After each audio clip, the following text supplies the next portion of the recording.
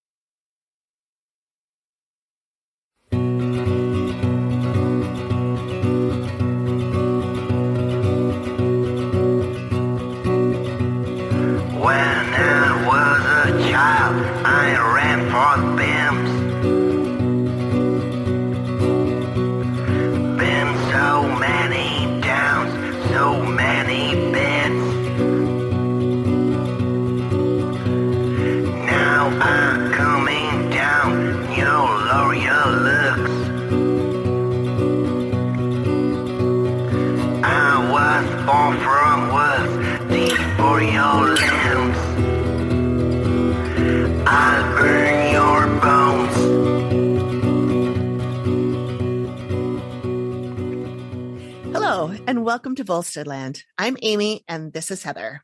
Hello, everyone. We're so glad you're here. We are back from our holiday vacation. Amy, what have you been up to over the holidays? Oh, I knew you were going to ask, and then my brain is now blank.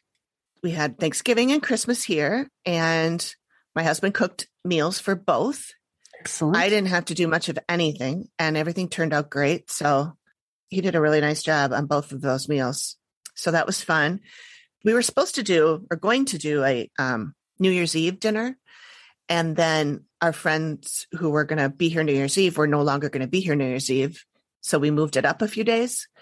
So we had basically two giant meals kind of back to back, which not great for my figure, but they were delicious. Excellent. And I didn't have to do much work at all. And then also I started a new podcast. And we just recorded episode 1 last night. I was editing it today. So that'll be out. I'm thinking next week our time. So maybe by the time this comes out, will it already be out? I'm looking forward to that, although I don't have access to the show it's about. But okay. I'm still looking forward to hearing it. Okay. So it's a recap show of the TV show, which is on the Travel Channel called The Dead Files. And it's a paranormal show. It's about a medium, psychic medium, a physical medium, and a homicide detective, retired homicide detective. And they go into haunted locations, and the medium, talks to the dead people that are there. And then the homicide detective goes and does all this investigation on the land or the people that lived there before or people that died in the house. And then they come together at the end and talk about what they've seen and how they match up. Fun. Oh, that sounds great. It's really, really good show. Cool. It's on Discovery Plus, but it's a Travel Channel show. So wherever they have the Travel Channel, you can get it. Like I get it on Hulu too. Oh, okay. But I don't know I think it's just because we have Hulu Live that we have Right. it. It might not be on, basic Hulu. But anyway, it's a really good show and I love it. And my friend Megan loves it. And so we usually end up watching it and then texting each other the whole time. And so I was like, why don't we just talk about it and make it a show? Excellent. Fun. So that's what we're doing. Yeah. So that'll be fun. I'll put a link to it in the show notes. How about you? What did you do? Well, I went and spent Christmas in Reno with my dad and his SO, as he calls her, significant other. And then along with 10 other members of her family, we went to Cabo San Lucas and stayed in a beautiful villa. And half the people contracted COVID and were stuck there, but it was a lovely time anyway. And then I came back and I was sick for a week. So yeah, and here we are. I know it's amazing how many people are getting this new strain. Yeah, it's scary. It's really scary. We just got new masks today. The good ones, the N95s or whatever. Yep. And for like a week, Greg didn't want to go out, didn't want to do anything. We did go out last night, but we stayed very close to each other and not close to anybody else, and wore a mask in and out of the place. And the bartenders wore masks. And yep, we're in it. Yep. It's not going away anytime soon. No, but on a happier note, yes, we are back to Volsteadland. Yay! And this is our first episode of season 2. And if you haven't already listened to season 1, well, what are you waiting for? But that's fine. However, most of the people we're going to be covering in this new season are people that were first introduced in season 1. So certainly go back and listen to that if you haven't already. Mm-hmm. And this season's going to be a little bit different from the last one. Season 1 was based mostly on Minneapolis's most notorious gangster, Kid Can, aka Isidore Blumenfeld, aka Harry Bloom, and a billion other names. But this season, we're going to be spending each episode on one person or story from that era, mostly ones that we touched on back then. Although there was some stuff that, like when I was researching something, I can't remember what now, but then there'd be like an offshoot story that I'm like, ooh, that's interesting. But I didn't want to get into it. Because if we did that, the episodes would be like 5 hours long. Right. So I just sort of set it aside and said, we can handle it later. And so there's some stuff that I never even brought up because it would have just been a rabbit hole. So those are some of the things that we're going to be covering. There's some really great stories that don't have anything to do with Kid Can, but they have to do with people that he was associated with or that he knew or that were, tooling around at the same time he was. So that's what we're going to be doing for this season. And we're calling this season Single Barrel Edition. And that can mean a single barrel shotgun or a single barrel of booze, which are both appropriate for the time era that we're exploring. Mm-hmm. And that was Heather's idea. So yay. I like that title. Kudos to you. Just a little light housekeeping. I just want to make sure everybody knows about our Facebook group. We have almost 100 people in there now, and it's a private group. So you can only see the posts if you're a member. It's real easy to be a member. You just have to click a button and answer a couple questions. And basically the questions are like, you promise not to be a dick. Really, it's pretty much all it is.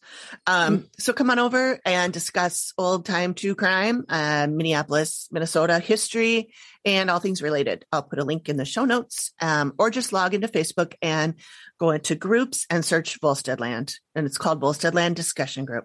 It's a fun group with some people who are really experts in Minnesota history. There's one of our newest members, Kent, I think his name is. He posts a lot of stories and pictures and stuff. So that's really fun. Come share your knowledge. So we don't have an official drink tonight. I'm drinking whiskey and ginger, and Amy is drinking something I hadn't heard of before, but is quite delicious. It is Bailey's with club soda. Yeah. And yum, yum. It's kind of like a Colorado Bulldog in that it's adding fizzy to a milk thing. Mm-hmm. So awesome. I think everyone should try it. Yeah, it's pretty And good. I also wanted to comment that today we're recording this. It's Sunday, January 16th.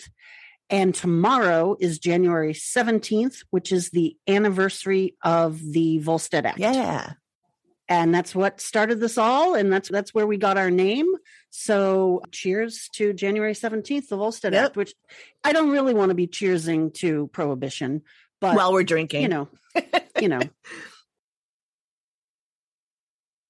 So sit back, grab a drink of choice, and join us as we talk about the life of Machine Gun Kelly, not the one engaged to Megan Fox, but the original Machine Gun Kelly. So, as you may recall in episode 5, titled The Muckrakers, we talked about the Charles Urschel kidnapping. We discussed it because it involved Kid Can on a pretty minimal level. He was involved in laundering the ransom money. His participation was kind of minimal, but the mastermind behind that kidnapping was George Machine Gun Kelly and his wife, Catherine. And I had heard prior to this, I had heard the name Machine Gun Kelly, but I didn't really know much about him. And I certainly didn't know anything about his wife. But some Google searches had me intrigued. And so here we are with our second season, doing a deep dive into George and Catherine Kelly. So George Kelly Barnes was born on July 18th in 1895 in Memphis, Tennessee. He was born into a wealthier family and had just kind of a traditional upper middle class, uneventful upbringing. He enrolled in the University of Mississippi in 1917 to study agriculture, but he wasn't a very good student. The highest grade he ever got while he was at the university was a C, and that was for having good physical hygiene. I think that says something about him. I wish they had given grades like that. I might have done better. So it was during this time when he was in college that he met Geneva Ramsey, who he quickly fell in love with, and she became his first wife. He quit school and they had 2 children. He was working a lot, but never really found a good paying job. He was a taxi driver. They weren't really able to make ends meet. And that put a lot of stress on their marriage. And eventually Geneva left him. Now, my research tells me that they divorced when he was 19, which to go to college at 17, wow, get married and have 2 kids and still be 19. I'm not really sure how that works. But I suspect he was only in college for about a semester and then quickly quit to get married. So once he got divorced, he met and hooked up with a small-time gangster who got him into the bootlegging business, as you did. And everybody was a bootlegger back then. 1919. He had some growing financial success and notoriety, and he liked that. And at a certain point, he changed his name to George R. Kelly, and this was an attempt to maintain his family's good name. Because like I said, they were an upstanding family, and he changed his name because he was starting to get into some underground illegal stuff and wanted to, That was nice of him to think about his family. Yeah, absolutely. So he did have a couple arrests, and the first of them was in 1928. He was charged with smuggling alcohol onto an Indian reservation, and he was sentenced to 3 years in the Leavenworth Penitentiary. And then not long after he got out, he was arrested again for something very similar. And then he did another stint at a penitentiary in New Mexico for something, probably another bootlegging type offense. Then he ended up in Oklahoma City, where he joined forces with a small-time bootlegger named Steve Anderson. It's such a blah name. That big old gangster, Steve Anderson. He probably had a gangster nickname. He probably did. I just don't know what it is. Yeah. Steve-O or something. So that is when, through Steve Anderson, George Machine Gun Kelly fell for Anderson's mistress. Oh. And her name was Catherine Thorne. Catherine Thorne was born Cleo Lara May Brooks, and she was born in March of 1904 in Saltillo, Mississippi. When she was 9 years old, she moved with her family to Texas. And it was around this time she was in 8th grade, and she decided to change her name from Cleo to Catherine because she wanted to be more glamorous at age 9. As you do. Catherine was a more glamorous name. So soon after, her parents divorced, and her mother, Aura, started working as a hotel manager. And so there's a movie about Machine Gun Kelly, and I watched it last night.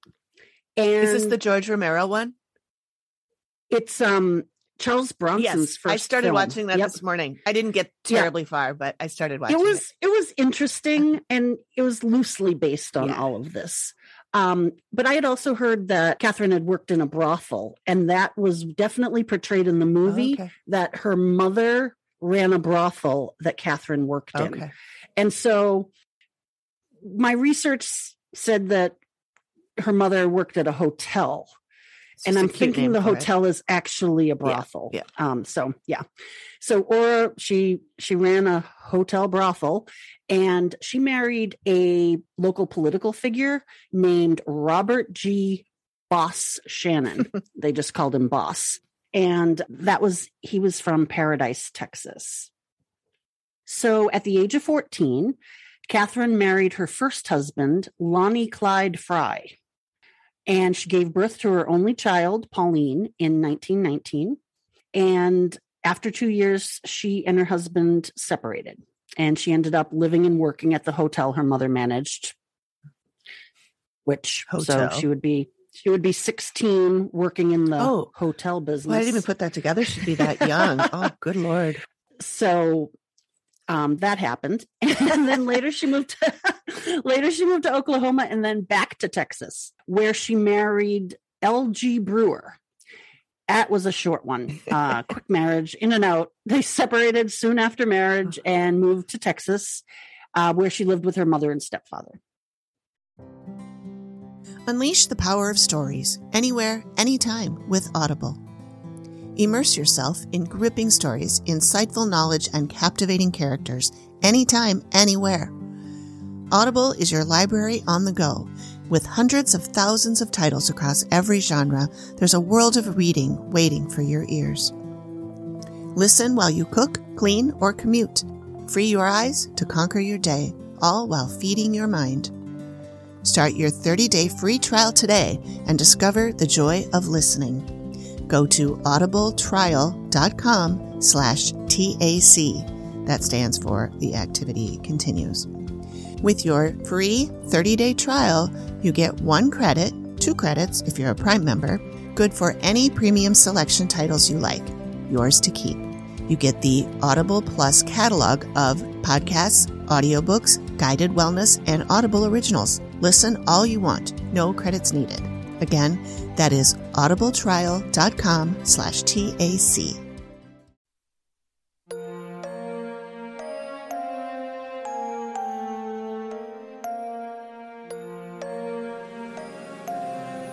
If you're a regular listener, you know we love our 3 Spirit drinks.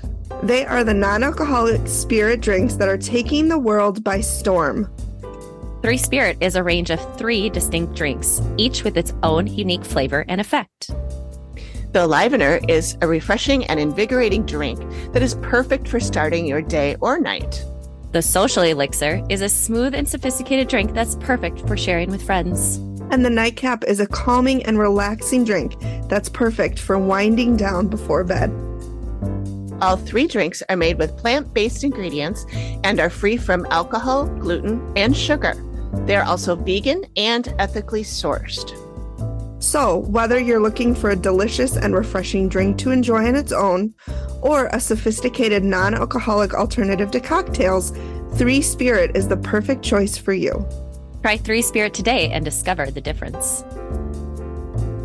Visit us.3spiritdrinks.com and use the promo code The Activity Continues for 15% off your entire order. Cheers! That was our best cheer. one yet. Her third husband was a bootlegger and a widowed rancher named Charlie Thorne. Charlie was very wealthy, and this is when Catherine started to get a real hankering for the good life. He allowed her to explore luxuries she had never known before. Fancy cars, a nice place to live, a beautiful wardrobe. They went to parties and had an active social life.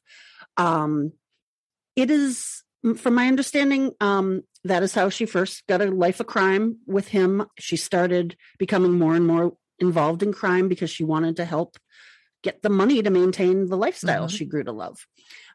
It is said that he had an affair, and that affair, he was cheating on her. And when she found out, they had an argument.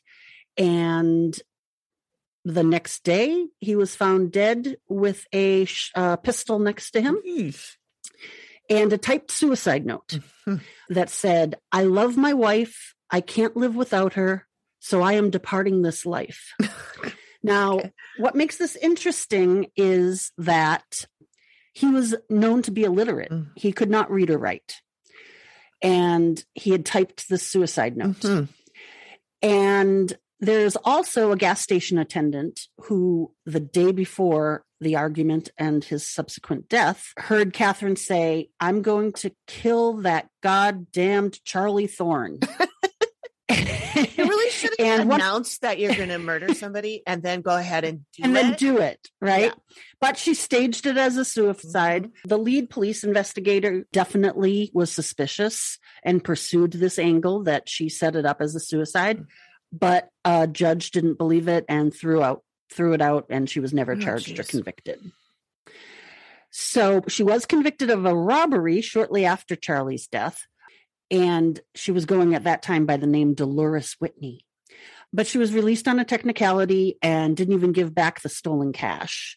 And that cash, along with dead Charlie's money, because he had a lot of money, allowed her to improve her wardrobe and continue her quest for the good life. Good for her. Right? She was really suited to be a gangster's girlfriend. Like I said, she just fell right into the role and hit the ground running with it. She was attractive and glamorous, and she loved the spotlight. And like I said, how she met George Kelly was she was dating another gangster, Steve-O, we'll call him. One time when Steve was out of town on business, presumably pulling a job, which I think is, what they say in the gangster biz.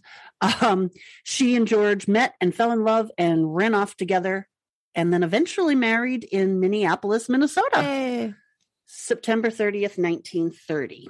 And they were a great match. They both liked to drink and they both enjoyed guns, which is, a crazy combination, but I'm not here to judge. Catherine was known to be an excellent shot herself. She had handguns, rifles.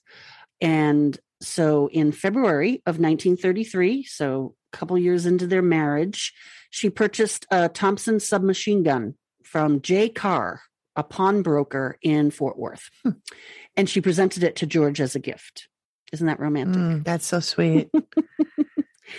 And the story goes that they headed to Catherine's stepfather's farm in Paradise, Texas, where they practiced the machine gun until George could write his name in bullets on the side of the barn. Oh my God.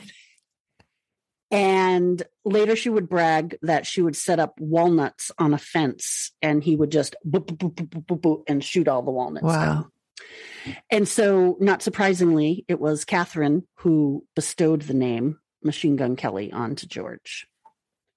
And so, just like that, Catherine's groom went from small town bootlegger to big time machine gun toting bank robber. So they were moving up in the world, robbing banks. It was at this point that George had been holding up banks throughout the South and Midwest with a fellow gangster named Harvey Bailey. And these holdups would sometimes yield like $20,000, which was a hefty sum of money back then. Sure. It's a lot now. Right? To me. They would hold up a bank, split up for a few weeks, and head to Mexico or another exotic locale, and then meet up again and rob another bank. And they were just on the run, living a glamorous lifestyle, shooting up banks and robbing money. And then, so Catherine became more and more involved. She was the queen of disguises. She was in charge of, getting wigs and glasses and different disguises that would help, throw them off of the police. She'd also arranged to switch out automobiles so, people wouldn't know what they were driving off in. And she just really had a thirst for danger and excitement. She wanted to be married to a notorious gangster, and she made sure that George became that. She would hang out at speakeasies and other places and brag about him and tell everyone what he was up to, and actually hand out shell casings from the guns that he had used in these bank robberies and just brag about. So like little souvenirs that he would give to people? Yep, just little souvenirs. And this is my husband, and he's that guy you've heard about in the news, which is really strange. Yeah. But she definitely was marketing him as the notorious gangster of the time. Right. And even according to one of his fellow inmates, when he was later in prison, they said that she was definitely the creator of the image of Machine Gun Kelly and was known as the mastermind behind all the big heists. Wow. Around 1932, George was starting to get a little bored with bank robbing. And it would seem that Catherine, being Catherine, wanted more money and more adventure. And this is when they got an associate named Albert Bates, and they decided to turn to kidnapping. And their approach was that Catherine would study the society pages in the newspapers to figure out who had money and where they lived and what their habits were. And that's when they read about Charles Urschel, an oil baron in Oklahoma City. Mm-hmm. And they thought he sounded like an ideal target. I'm not going to go into a ton of details about the Urschel kidnapping because there's so many avenues and people that were involved and how the money was dispersed. And it's a lot. But I will say this. It was in 1933 when George Kelly, carrying his trademark Tommy gun, and two other men carrying pistols, entered the Urschels' mansion in Oklahoma City. The Urschels were entertaining another couple, and they were all sitting around a table playing a game of bridge.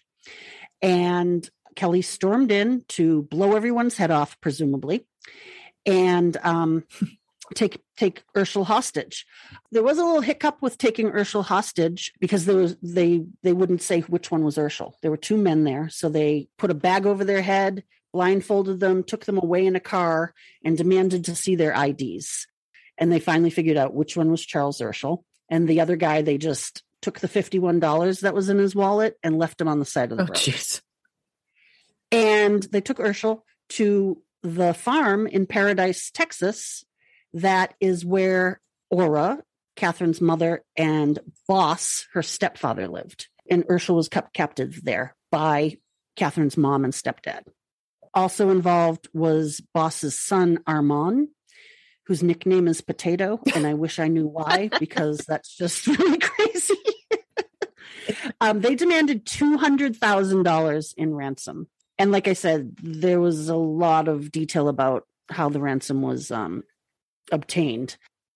So once the money was split up among all those involved, Catherine and George went on the run, going from state to state, trying to stay a step ahead of the police.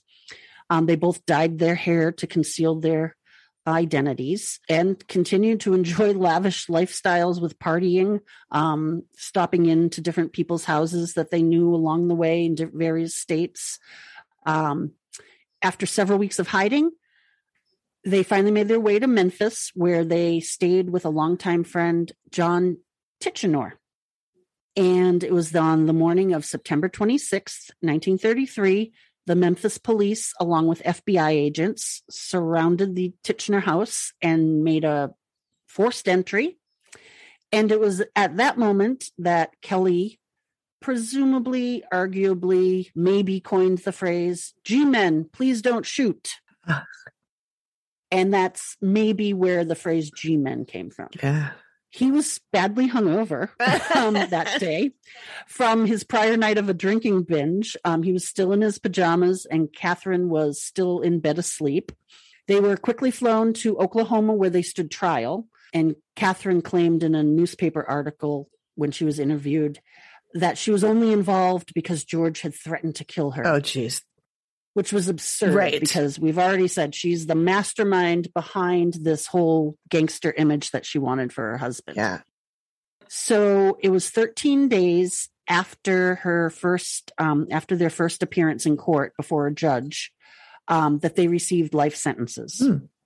They never saw each other again. 4 other people, including Catherine's mother, were also given life sentences. Oh, geez.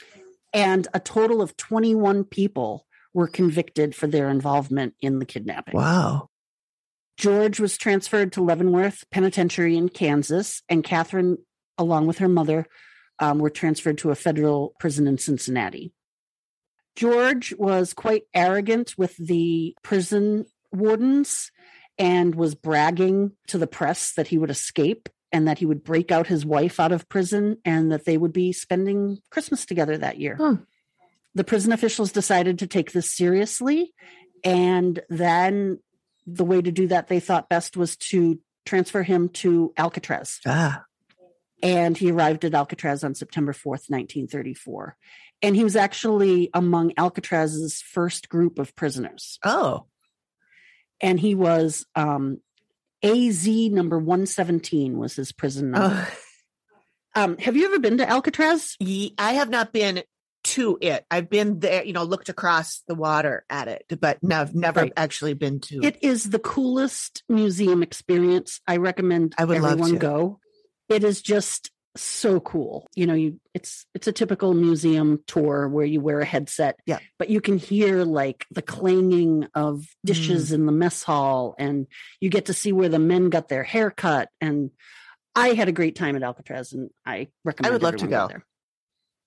While he was serving his time there, he was considered to be, by the warden, a model citizen. He wrote many letters to his kidnapped victim, Charles Urschel, while in prison, showing remorse and begging for forgiveness, as well as asking him for help on the outside to get him out, which didn't happen. And it's actually rumored that Urschel paid the tuition for Catherine's daughter, her only daughter, Pauline, to attend college, which is kind of interesting. That's very big of him. While George was in Alcatraz, he worked as an altar boy in the prison chapel, and he also worked in the laundry, as well as doing some administrative work in the offices. I'm not sure why, but he was eventually transferred back to Leavenworth, where he died on his 59th birthday in 1954. Catherine and her mother were released early in mid-June of 1958, and upon release from prison, Catherine and her mother chose not to return to a life of crime, thank goodness, but they both got jobs working in the same nursing home.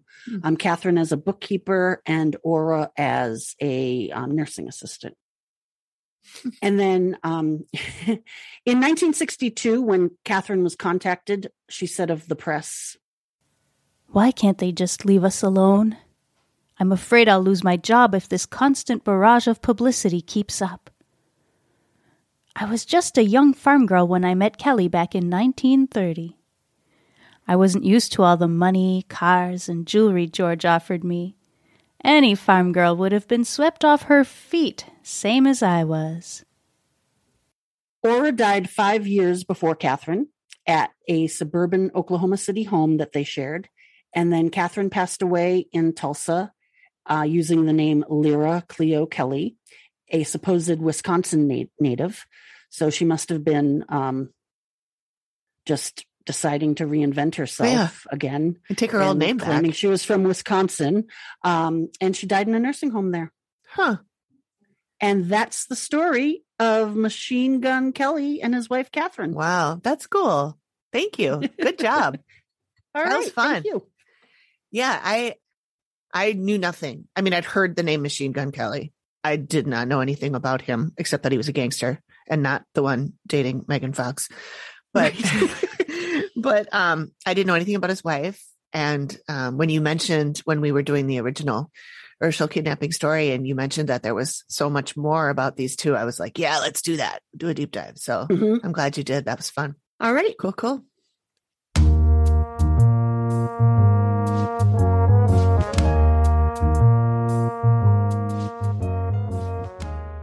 Thank you for joining us for another episode of Volsteadland Single Barrel Edition. Tune in next time when we cover the life of Marilyn Tollefson, the woman who eventually brought down Kid Can. Sort of. Don't forget to subscribe so you don't miss the next episode, and visit us on all our social media platforms for more content.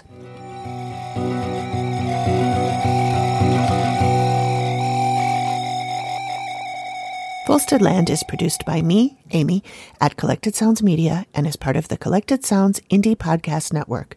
Thanks for listening. Okie doke.